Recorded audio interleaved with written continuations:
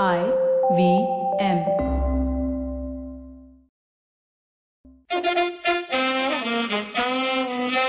Well, we look at Lanso to find young talent, cricketing talent, people who know and love their sport, and who better than Abbas? Abbas and Cyrus.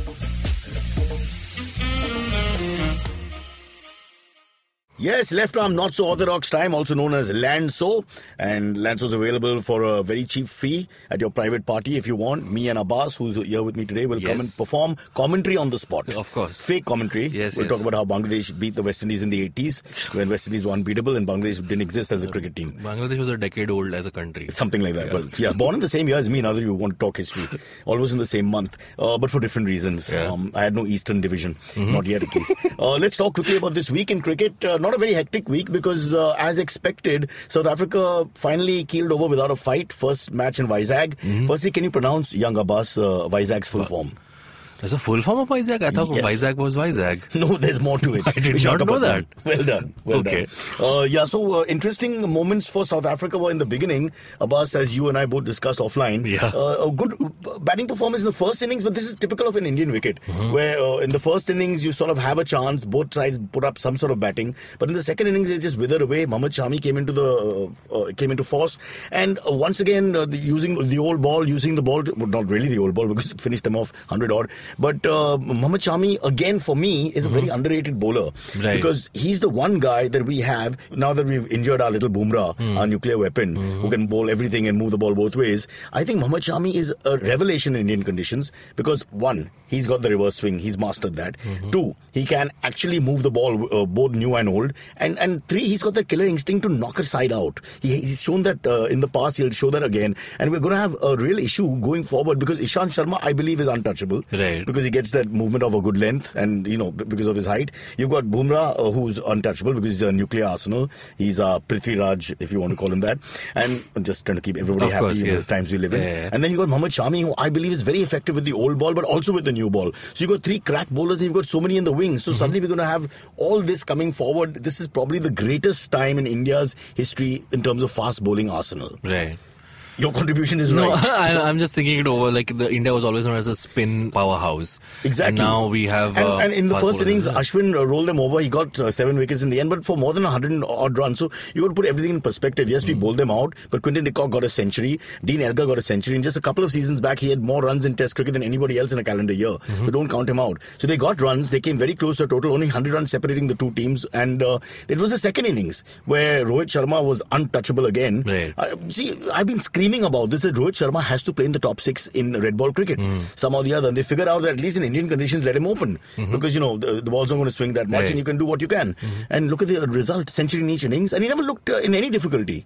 Of course, now when we go abroad, I don't know if we want to keep Rohit still at number 1 or 2, but we'll see how that plays out. But for now, I believe the 3 best batsmen in India, for sure, Virat Kohli, Cheteshwar Pujara and Rohit Sharma in Test cricket are these 3, 1, 2 and 3, Father, Son and Holy Ghost, have to play and are playing. So I'm very happy with that. I want to quickly mention Sri Lanka's tour of Pakistan, which after 10 years, somebody's actually gone there and, Zimbabwe had, but we won't count that.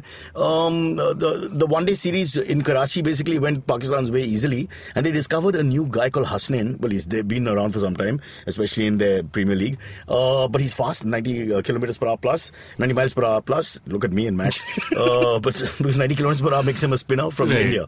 So the interesting thing is they still have the fast bowlers. Exactly. I was just going to ask what makes Hasnain so special, because India, like you said, isn't known for fast bowlers. So we've become Pakistan in a sense, if I dare say that, because we've got more fast bowlers than ever before. Right. We've got about 7. If we have time, we can name them all. We have 7 crack fast bowlers right now, all really quick, all who can do things, all who can swing the ball, and all who can basically use the old ball as well, which is very important in subcontinental conditions.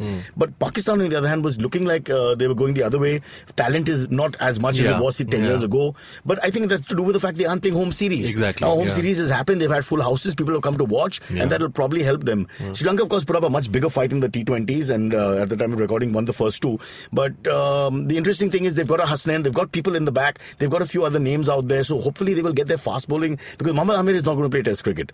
Okay, one of their great finds, never going to play Test cricket again. He's only playing white ball cricket. So you've already lost one of their finest bowlers of this generation.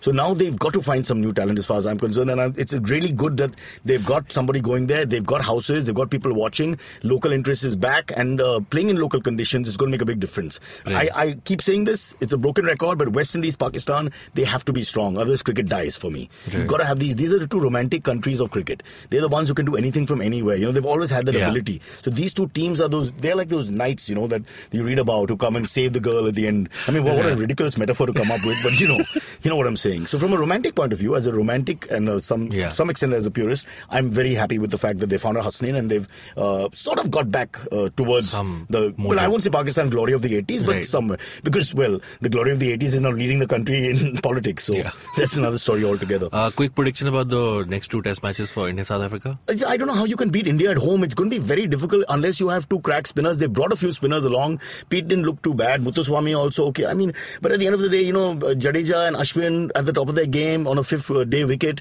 It's going to be very difficult to beat India, you know. And now look at the Indian batting. You've got everybody scoring runs. You've got Mayank Agarwal with a double century in first. So he's in another level of confidence right now after the first test. You've got 2 century innings for Rohit Sharma. Pujara got an 80 odd, should have got 100. Virat Kohli was 40 not out after the second innings. You know, that's 1, 2, 3, 4. And Rahane is just given birth to a child. So he's going to be in a really happy mood. So that's 1, 2, 3, 4, 5. We don't have to look further.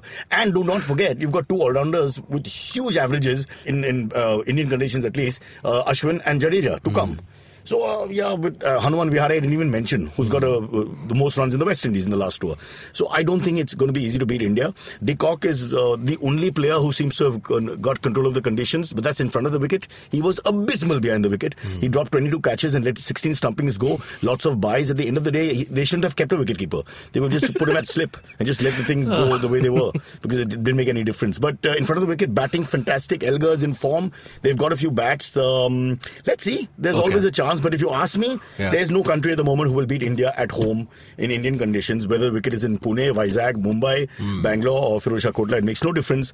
As far as I'm concerned, there is no country because they don't have those two-spinner threat where you can actually think of running through the Indian batsmen in Indian conditions. That's not going to happen. Okay. I think I'm running out of breath here, so we'll just take a break now and come back with lots more interesting cricket. So Abbas, I want you to say 3 interesting things about this week in cricket and then we'll shut the show. Pakistan has found Hasnain. 1. India has good fast bowlers now. 2. And no country can beat India at home. Woo! You're like the son I never had.